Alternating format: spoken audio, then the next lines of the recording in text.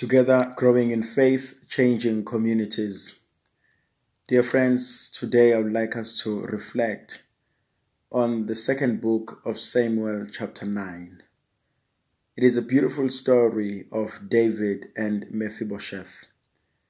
Mephibosheth is the son of Jonathan, and Jonathan is the son of King Saul, who is the first king in the Jewish history from the biblical point of view.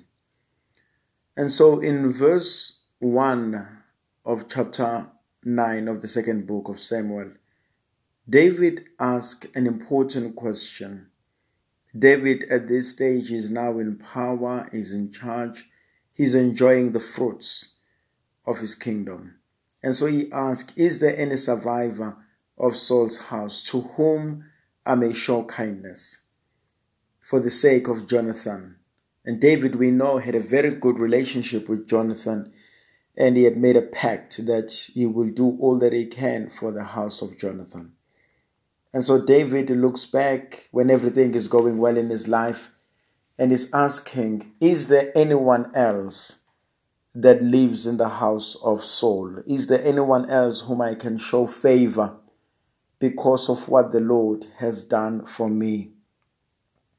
And Ziba is brought in, and Ziba was Saul's servant. He was a guard. He worked for Saul, and so he knew Saul. And so when Ziba is brought in, Ziba is able to tell the king that yes, there is a young man whose name is Mephibosheth, who is the son of Jonathan.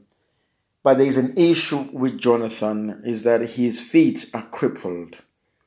And that's what I want to talk about. I want to start from the attitude of David. He has reached his goal in life. He has achieved. He has shown success in his own life. But David is able to go back and to give gratitude and to show that sense of gratitude to God and to the people to whom he believes he owes this sense of gratitude for. And that he sends this sense of gratitude too. And so he goes and he says, I want to show favor to Jonathan, but Jonathan is dead. And so the only person that I can do and show my gratitude is the son of Jonathan. And so too in our own lives, I think one of the most important things that we are asked to look into is to count our blessings and to be quite honest with ourselves and to ask ourselves, how did I make it to where I am? Who are the people who have contributed to the person that I am in here? You know, it could have been our parents, it could have been our siblings, it could have been our spouse, it could have been anyone, it could have been someone from church, it could have been someone from work. And the whole sense of gratitude goes a long way. And maybe we need to pick up our phones, we need to phone someone and say, I thank you for the role you have played in my life. And many people, they do good and they don't want to be thanked. And others, they do good which comes naturally to them, but they do not really know the impact that it has on our lives. And so one of the greatest gifts and one of the greatest lessons that I think the story of David and Mephibosheth teaches us is the sense of gratitude. Number two, it's a sense of counting one's blessings rather than misfortunes in life. David is now sitting as a king, he's sitting comfortably, but he does not forget that there are people that he has to thank. There are people to whom he's indebted because of their role in his life. The other thing which is also important and I would like us to look into briefly is Mephibosheth himself. Mephibosheth is a son of Jonathan, and by right he has a right of succession. He should be sitting where David is sitting. And so when Mephibosheth is brought in by the king, he's probably terrified and he's probably scared and thinking that his life has come to an end.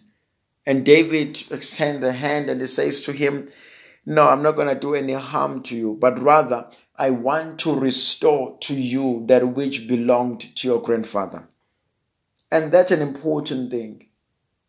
The Lord says to us in the scriptures, He will restore and He will give back to us that which has been taken away from us.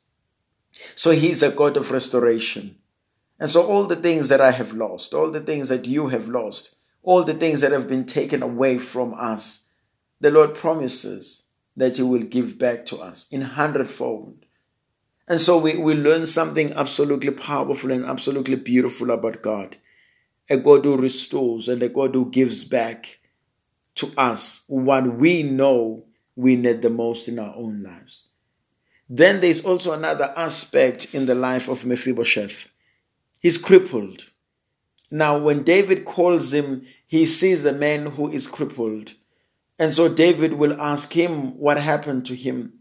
And if you read the second book of Samuel, chapter 4, from verse 4, you realize when the story of Mephibosheth is told and how he was crippled. He was not born crippled.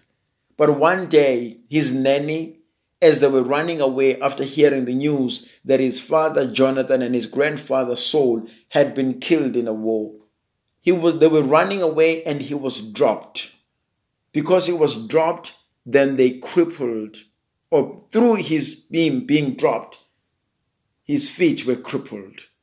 And so you find an interesting aspect of someone who was not born crippled, but because of a fall, because of an experience in his life.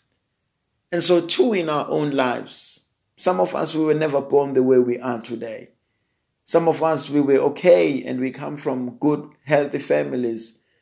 And some of us had good, healthy relationships. But along the way, somebody dropped us, or we even dropped ourselves. And so we were crippled. And probably the people who crippled us are long dead and buried. Some of them will never come back to say they are sorry. And some of them don't even see a need of apologizing. And some crippled us intentionally and others unintentionally. And for some, they became victims of a war that was going on without them knowing. And so they look at their own lives and they realize that along the way, I was crippled. And so when we meet people, we need to be careful and we need to be kind. We need to take off our shoes, as it were, with a great sense of humility, with a great sense of appreciation, with a great sense of reverence, because we do not know where they've been through. We do not know what has happened in their lives. We do not know when they were dropped and who dropped them.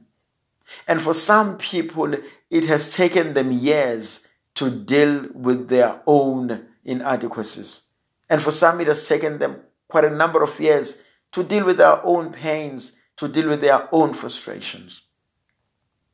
And so they had to learn to live one day at a time. There is a beautiful slogan in AA, one day at a time. I'll only become and remain sober only for today. And so for some people who were dropped years ago, it has only been recent that they've been able to deal with the hurt, to forgive, and to be healed. Yes, physically they may have healed, but emotionally. And to be quite honest, most of us are bruised. In one way or the other, we are broken. And we need to be healed. We need to be loved. We need to be told that we are loved by God despite everything that has happened in our own lives. And so when Mephibosheth is brought in, David is bringing in a crippled, but David is not going to treat him like a crippled. David invites him to come and sit at the table with him. And one of the most powerful symbolism of him sitting at the table with the Lord, anyone who sits at the table, you don't see their feet because their feet are under the table.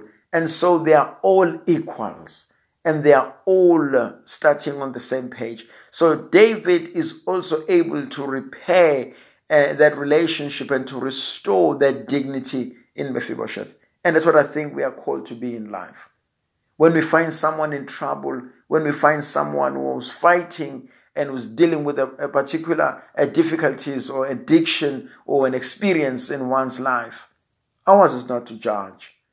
Ours is to be more loving. Ours is to be more helpful. Ours is to journey with those people and to do all that we can in order for them to find and to reach their own goals. May Almighty God bless and protect us. In the name of the Father, and of the Son, and of the Holy Spirit. Amen.